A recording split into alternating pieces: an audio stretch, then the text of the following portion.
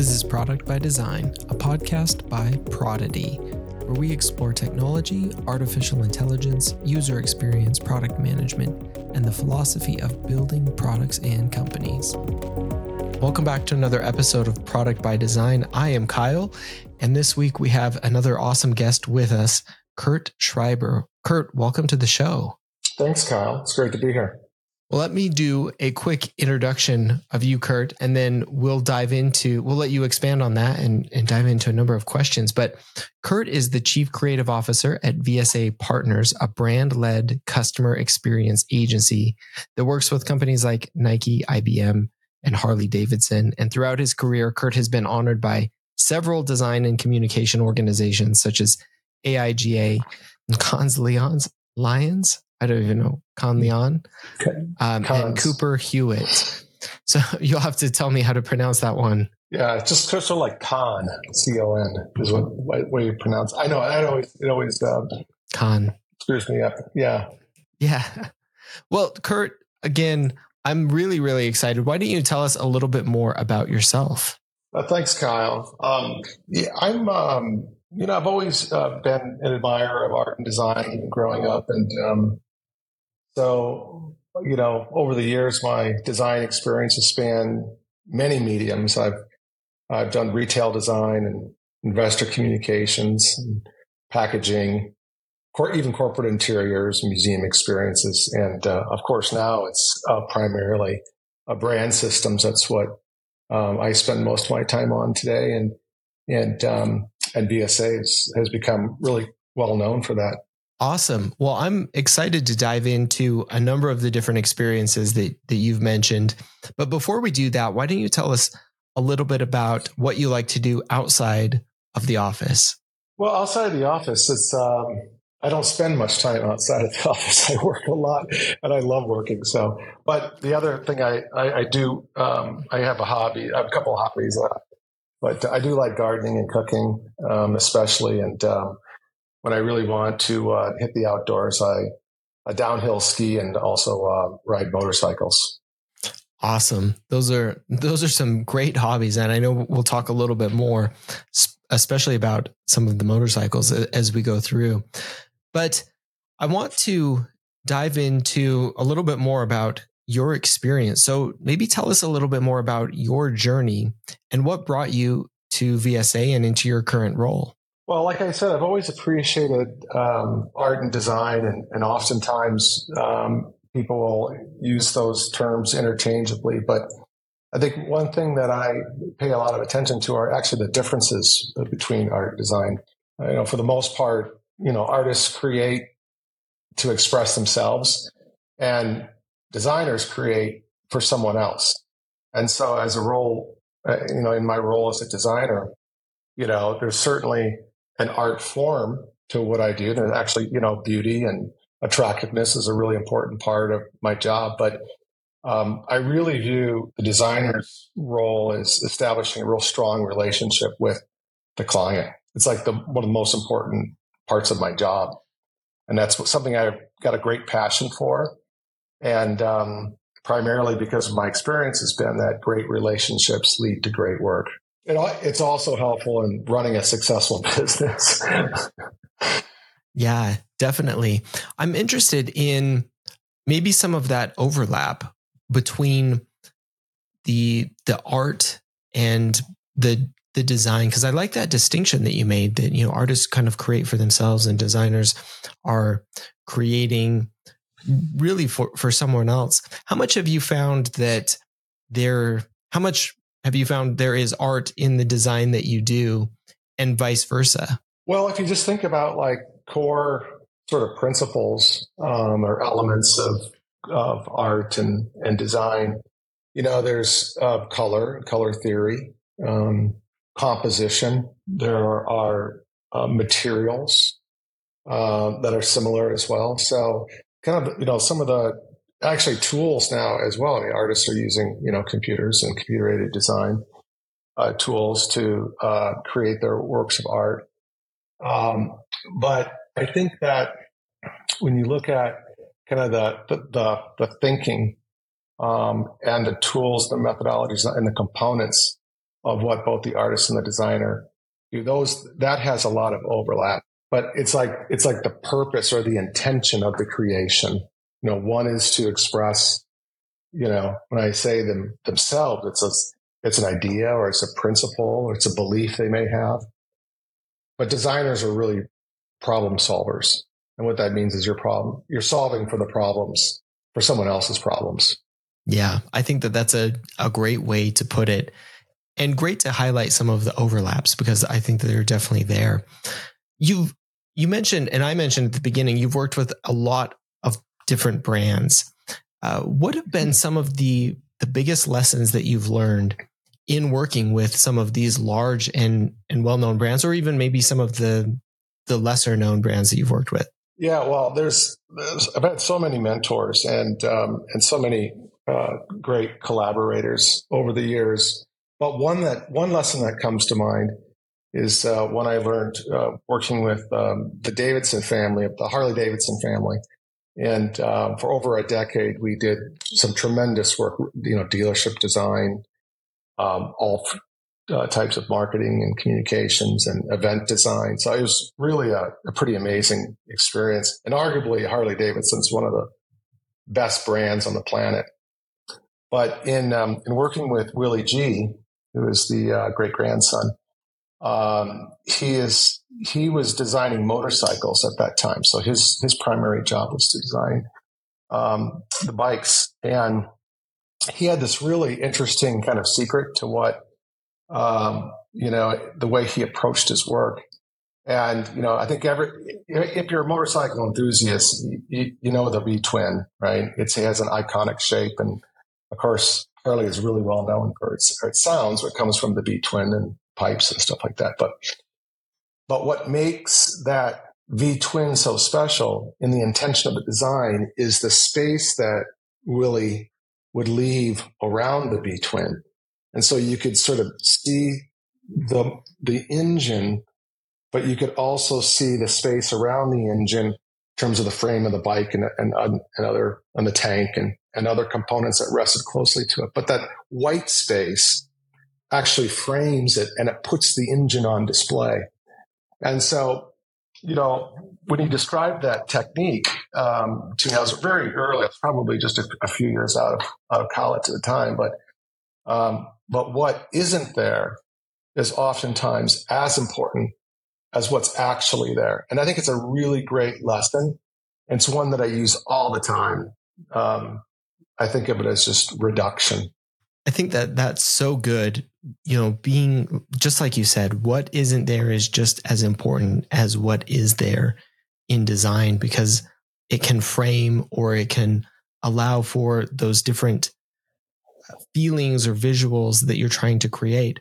I'm interested because you mentioned, not just the design of Harley, of the motorcycles, but also a variety of different designs. So design of the showrooms and design of some of the other assets or aspects of Harley Davidson.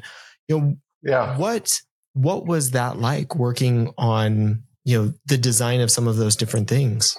Well, there was, the retail design is really interesting because Harley doesn't own any dealerships yet. It has like 600 or 800 of them across the country. And so they're all independently owned. And of course, in the 80s and the 90s, Harleys got incredibly popular, maybe up to 2000, 2010. So these dealers were building these massive dealerships, and some were on brand and some maybe were off brand. And so a big part of what I did at that time was develop a system so it could be universally embraced across all dealerships. Well, one thing that we did, which I thought was particularly interesting, was to, with a retail environment, especially a dealership, you can spot a dealership from miles away because of its signage. And so when we thought about the principles of this dealership design, we wanted to make sure the Harley Davidson brand, the idea of the company, the experience that you're anticipating, arrives at every step along the way as you come closer and as you enter and experience the dealership itself. So from a mile away, from a block away, standing outside the front door, looking into the windows, as you pass through the door, what is the first thing you experience? And then as you gradually make your way through the store, it's like down to every single detail, every single hang tag. What is the Harley Davidson experience and how is it uniquely them? So, lots of learnings from the retail experience in particular. I think that that's so good because it really comes down, like you're talking about, to the overall experience and this really can go for anything, from going into a showroom or a dealership, or, the experience that you have coming into, whether it's a product or software or anything, really taking into account all of those different pieces, experiencing it from the outside. And then when you're there, and then when you're coming into it, and then all throughout, because all of those things are part of the customer journey or the user experience, and really thinking through what all of that looks like. And I think that's a great illustration of it, the dealership part, because it's a very physical, a thing that you're doing, but it's so applicable to so many other areas of design. Totally. I mean, you're absolutely right. I mean, when we were working with Brand Jordan on some materials years ago, one of the things that the team that designs the shoe embraced was that, when you design a Nike sneaker for Michael Jordan, you want to be able to, if you're in the third, section of the stands, you want to be able to look down onto the court and you want to be able to see something iconic about that shoe. You want to be able to recognize that shoe from afar. And then as you come closer and as you hold the shoe in your hand, there are levels of detail that you come to appreciate as well. Yeah, I think that's exactly right. The whole experience. I'm interested in your perspective, as you've worked with many brands, what makes a good brand? Well, it's a good question. Branding is like principally what we do. We do a lot of stuff, but we do a lot of branding, and companies come to us at different stages, and sometimes the brand is strong, sometimes it isn't, and it needs to be stronger. But I've always felt like a good brand starts by knowing who they are, what they stand for, what they believe, what guides them, their North Star, so to speak. But I think brands that have a higher level of confidence in who they are and what they believe ultimately are stronger brands in the marketplace. That's a good start, I should say. I sometimes think of this as brand purpose or brand character. But then I think great brands take it one step further. I think that, the closer you can align your promise, the promise that a brand makes, and the actual experience or how the brand actually performs, the closer that's aligned, the stronger your brand is. Now, so it's not about like always being premium, because you can be premium and you can underdeliver and you can disappoint.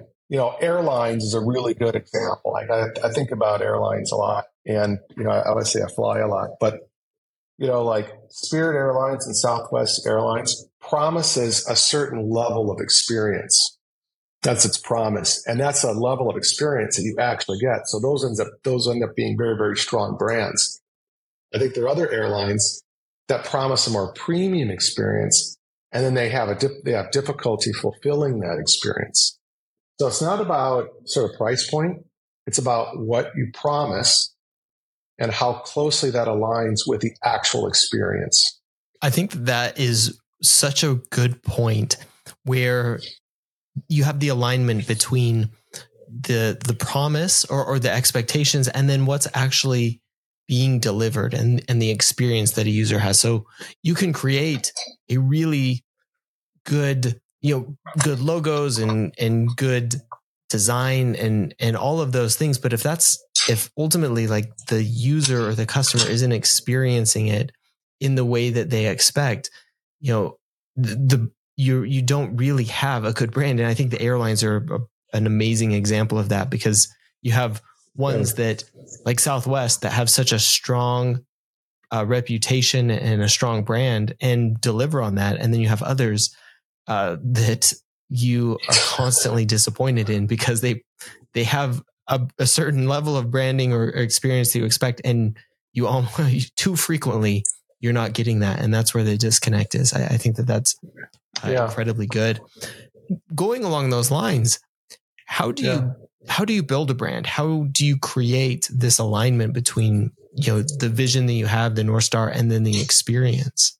Well, I typically, if you're building a brand or you're rebuilding a brand, or I think that's, I oftentimes start with this, like an iconic attribute. And there's something about everybody that's uniquely them. And so you have to find out what that is. You have to discover it.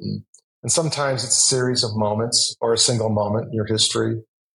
Other times it's something visual about your product, or it's a functional attribute that has been consistently deployed over time.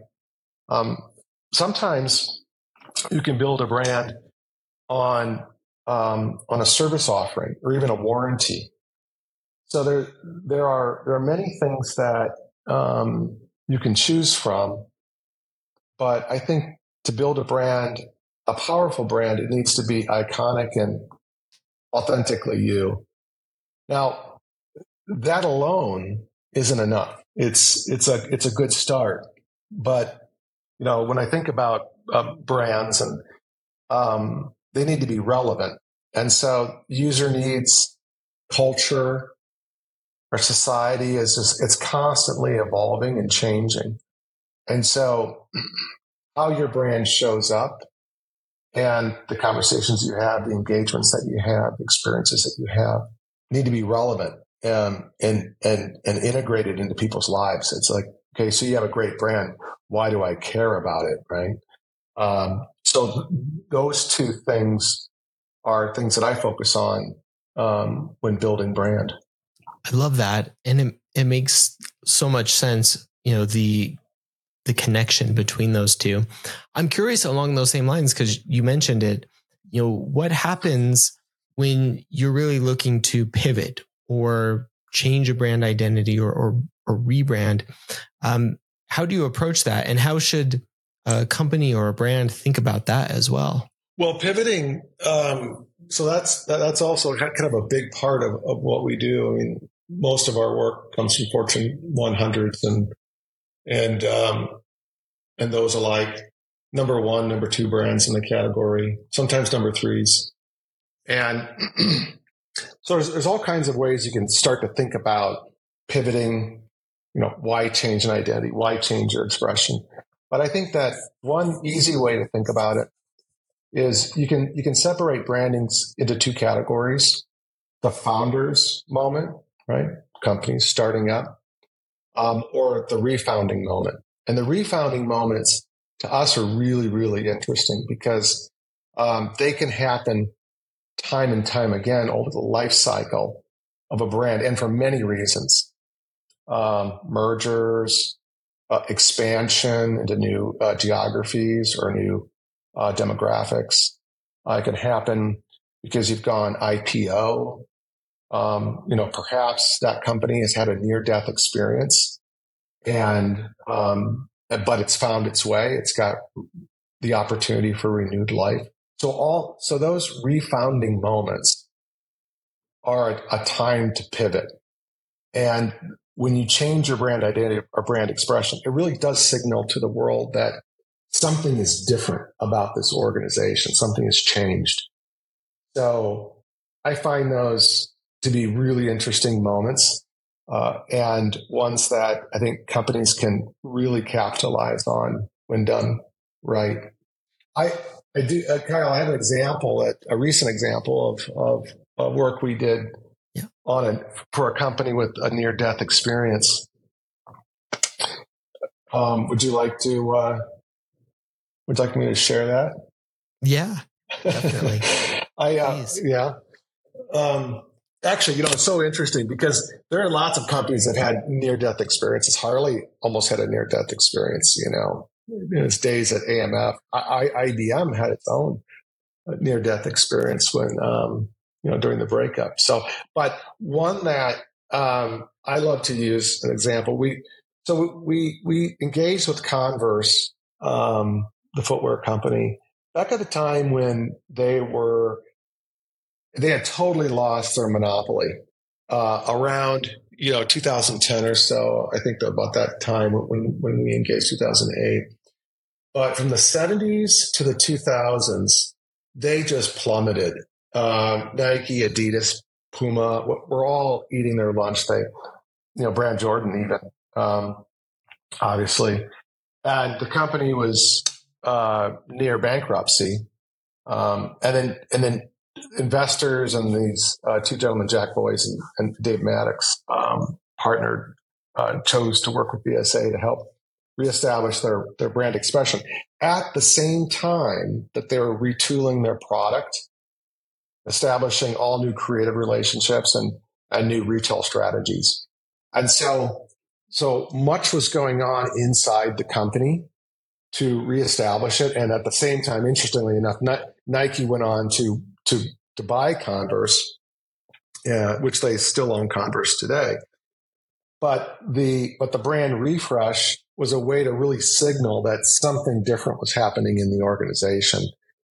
And that effort, their effort really helped to reclaim their dominance in footwear.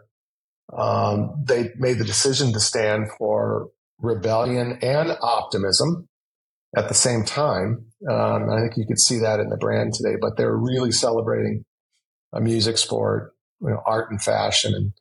And they ultimately became Nike's number one performing subsidiary or sub-brand for a very long period of time. I love that because I think it speaks so much to how you can go about making some of these big changes. I'm interested too, because, obviously there's the initial branding and, some of these potential big changes. How have you found or advised or helped the people that you work with maybe stay relevant as the world changes, as things change, maybe not necessarily with an entire new brand expression, but with pivoting maybe some of the messaging or pivoting some of the focus in order to adjust maybe what is a brand that's working, not do an entire rebrand, but to continually stay fresh and relevant as things change? Well, I think you look to culture. You look to culture and new things that are coming on the scene in music or in art. You look to technology as well, and technology is. Right now it's like it's AI. AI has been around for a long time, and AI has been incorporated in so much of what we do today already. But it's been sort of behind the scenes, and all of a sudden it became front and center not too long ago, and so everyone's kind of crazy about it. But it is going to kind of reshape a lot. So I think those two things, culture and technology. And so if you're on top of culture and you're on top of technology, those two things can make a huge impact on your brand and staying relevant. We've obviously seen a massive shift in technology over this past year with, like you said, it's something that has been behind the scenes and incorporated into a lot of technology, but now has kind of exploded it into the forefront of everyone's mind and the discussion and where technology is going. And so being able to stay relevant and updated with those things while staying, true to maybe what is the original North Star or the way that you're branded, but being able to shift as culture changes, as technology changes, in order to either to capture that moment or to just continue to kind of put that forward and adjust and change. Yeah. I'm interested, managing and working with stakeholders is such an important part of what so many of us do. And certainly what you do in design and experience. And part of what you mentioned before is this idea of stakeholder design. What is that, and why is working closely with stakeholders so important? Well, there's actually, Kyle, a lot going on in this area right now. And I'll kind of go into sort of like what's happening, but just looking back, there were two kind of, I would say really, really big movements in the past 50 years. And so first there was Friedman's view of the purpose of a corporation. And Friedman had this view that CEOs and board of directors across all businesses embraced. That was this idea that the purpose of a corporation was to increase its profits. And the primary stakeholder was the investor. And that view has largely held true even to today. And the second kind of major movement, which I think was probably more or less probably IDEO, actually, the design firm IDEO, and their team who put, from a design standpoint, they put the user at the center, right? So corporations were putting the shareholder at the center, and, designers in the 80s and 90s started putting the user at the center. So the user experience. Now, so those are two really big movements, and arguably there are probably a few other ones. But I think that in the past, people have, or corporations or brands, they've had to choose, or their temptation is to choose one stakeholder and go all in. And I think that's changing. And we see it changing right now all around us, because today companies have much broader responsibilities and a whole range of stakeholders. So, for instance, employees today, more important than ever. Customers, obviously, have always been important. The society at large, Mother Nature, the environment has become a really critical stakeholder.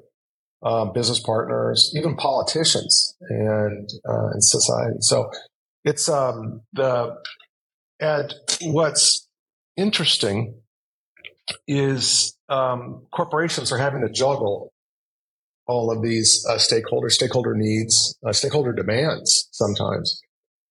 And what's challenging is oftentimes they have opposing views, right? So employees want one thing, customers want another, business partners may be looking for something different. And so they find, businesses oftentimes find themselves kind of caught in the middle. We see that today right now, unfortunately, with like Bud Light or Target or Disney. They find themselves, in the middle of these opposing stakeholder views. And so I think that one of the things that corporations and brands need to do today are design new methods for managing and innovating across the multi-stakeholder landscape. Yeah, you've brought up some really, really good points, and especially as these brands and organizations are now balancing more than just the shareholder, like you mentioned, or the investor, which I think is so important because there's so many more constituents and stakeholders to take into account, and that impact companies and impact all of us, the world at large. What happens when you have these opposing views and you have these maybe even completely opposite desires from one stakeholder group versus another? How do you go about balancing those?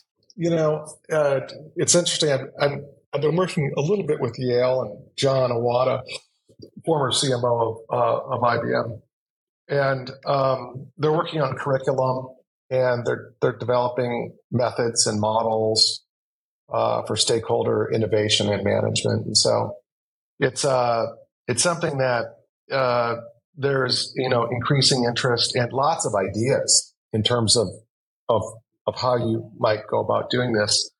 Not just managing, but also like innovating. Or it's not like crisis management. At times it is, but it's so much more. And so folks are really working hard right now at trying to sort out the best methods for balancing opposing needs. But one thought that we have discussed around this topic is, do you remember the scene in Apollo 13? Square peg in a round hole, the carbon dioxide filter on the spacecraft, it needs to be fixed.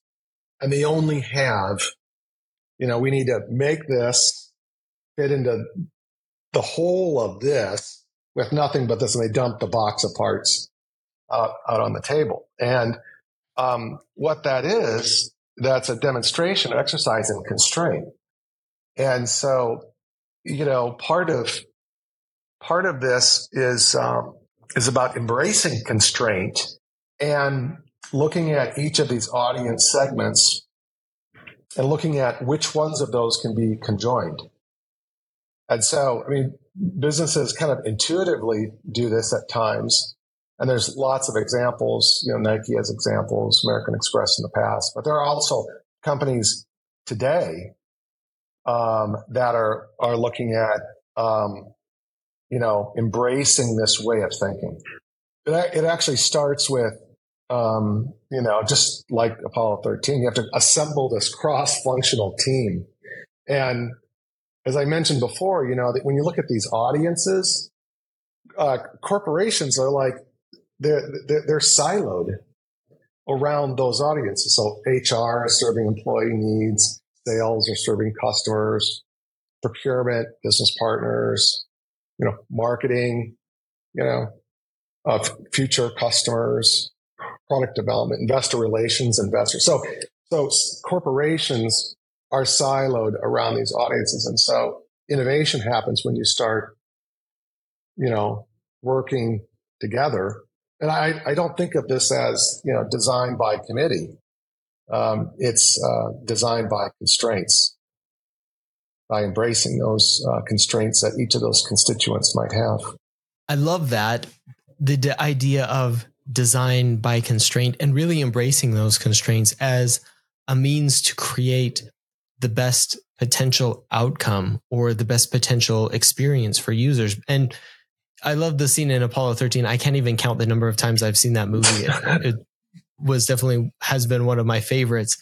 And this idea of, here are the tools that we have. Here's what we need to accomplish.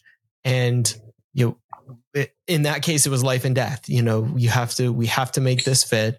Otherwise, we're not, they won't make it and we won't bring them home.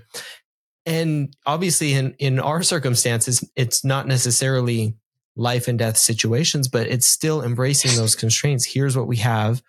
And that ultimately, kind of like I think you mentioned, allows us to create oftentimes better experiences when we have, here's what we need to do and here's what we have to work with, because there's not this anything goes or any we can do absolutely anything. It's we have a very set a number of set constraints, and working within that, I've found often produces some of the best, most creative solutions, rather than not imposing those constraints on ourselves.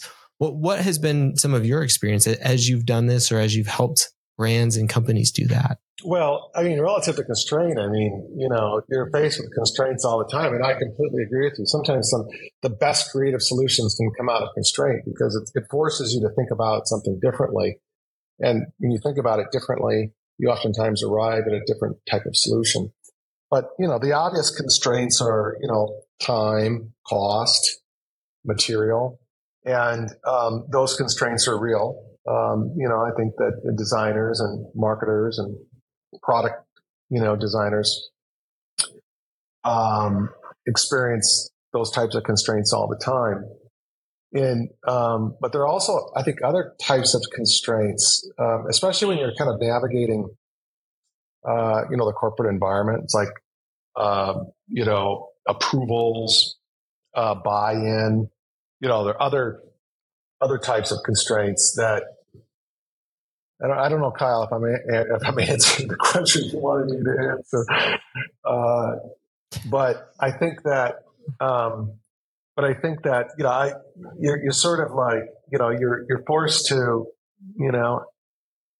willingly accept constraints. I often am. I think, when you have something like a blue sky, when it's like, anything goes, it's like, okay, well, I'm not, it's like we can go anywhere, it's like, but, so, when you set a parameter, the person, the designer who's like legendary for constraints was, Ray and Charles Eames, that design duo.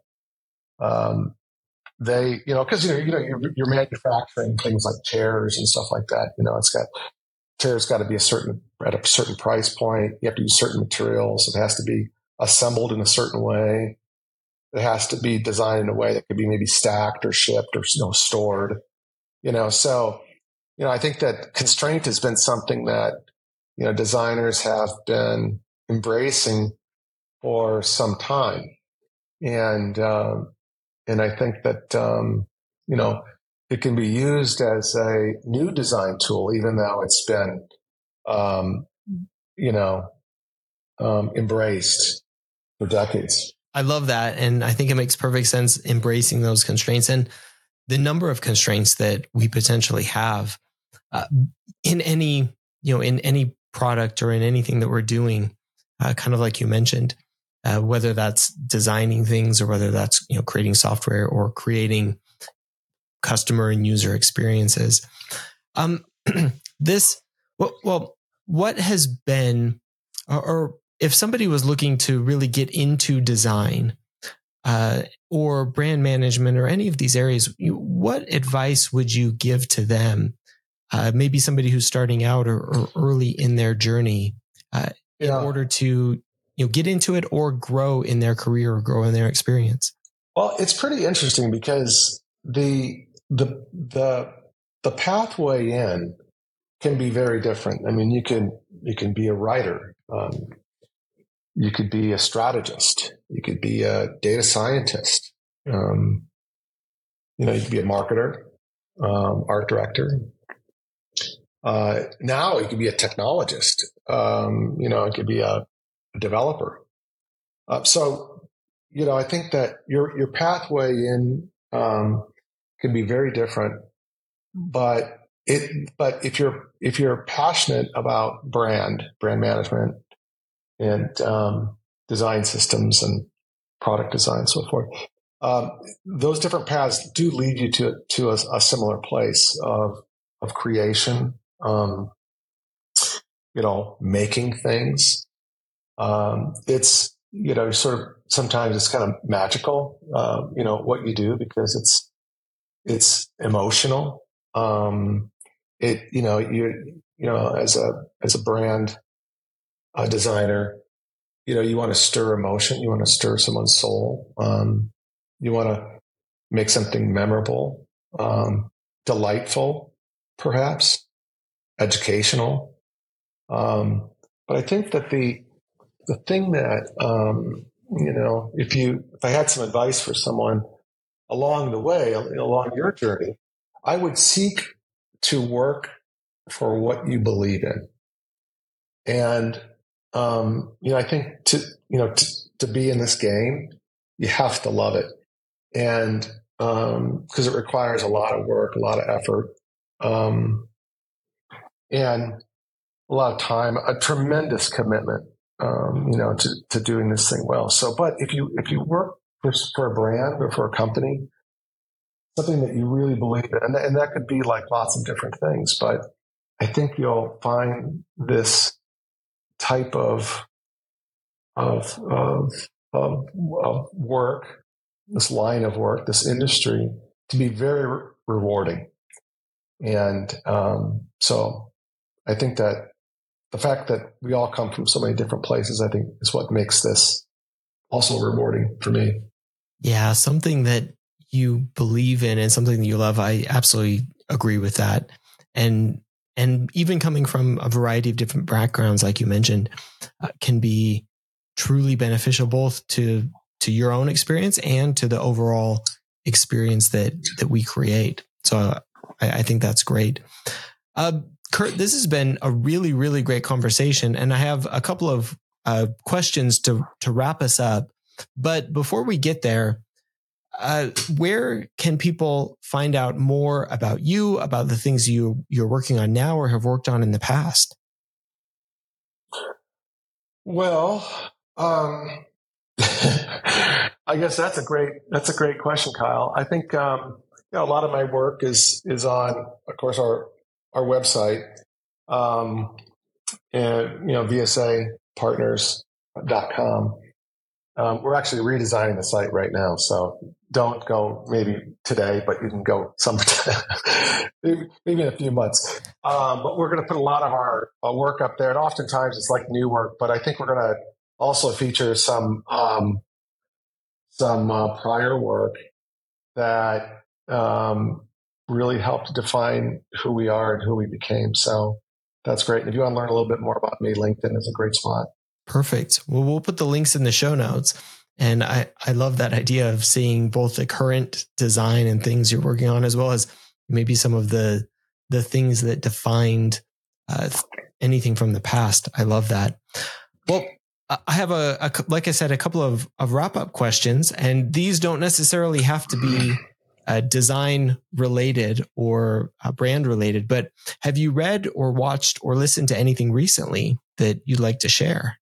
Yeah, there's a publication right now that it's relatively new to me. Like right before the pandemic, I was in a kind of a small bookstore, I think probably in the West Village, and this one publication really struck my eye. It's called Magazine B, and I had never heard of it before. It's a magazine there are no ads. And each magazine is dedicated to a brand. So Magazine B stands for brand. But the approach to this magazine is sort of like a documentary in a book. And so, each issue, they feature someone different, and they pick brands. Brands don't pick them. They pick a brand that they love or a topic that they love, and they go really, really, really deep. And so I think the immersiveness of it is quite fascinating. Like this total dedication to this brand. So I mean, most of our favorite brands, like Mr. Porter or Lululemon or Airbnb, or there's niche brands as well, fashion brands. There's all kinds of, but they really go deep. And so if you're sort of a super fan of that brand, you could get like really rich material out of it. It's a really interesting approach. It's like a documentary in a book. And that's kind of the approach. Anyway, they're on issue 98 right now. 98 just came out. So there's a lot to choose from, but Magazine B, it's published in Korea, interestingly enough, and I think translated to English. That sounds really interesting. And I haven't heard of them before either, but I love that idea of getting a really in-depth story. Like you said, almost like a documentary or a book in this magazine form of really in-depth analysis and probably history of these brands and some of these companies. I think that is awesome. I'll have to check that out. And final question, are there any products that you have been using or have used recently that you've either enjoyed or not enjoyed and want to give a shout out to? Well, I think that I'm such a late adopter to technology, like seriously late adopter. It's like sometimes, I don't know. It's just like I guess I like seeing things adapt and develop, maybe before I dive in. But one that I'm really highly anticipating, and it's been kind of been discussed and talked about for some time, are the new Apple VR, the new Apple VR headset. I think that's going to be pretty cool. It's called the Apple Vision, and I just love how Apple designs its products. I love what those products provide. There's a tremendous amount of utility and beauty that are sort of so elegantly balanced in every one of their products. I've been skeptical on VR, extended reality, virtual reality, the different types of realities. And I think that, I've used some of the headsets that are out there today, and they're, I don't know. I felt like it's not that they disappoint, but they, just as I was saying before, I have a different expectation now for Apple. I've got a higher expectation. I think they're going to really, I hope that they nail this. Because I do think that metaverse and Web3 and virtual reality, I think that's all tokenization, NFTs. I think we're going to see a lot of really, really interesting experiences. So I don't have one yet, but I'm going to get one very soon. Awesome. I can't wait to hear more about maybe some of your experience with it, and completely agree that it is one of those probably defining products in a space, and will probably really shift how we approach VR and augmented reality, and obviously Apple being so good at many of these products. It'll be absolutely fascinating to see kind of where it goes from here.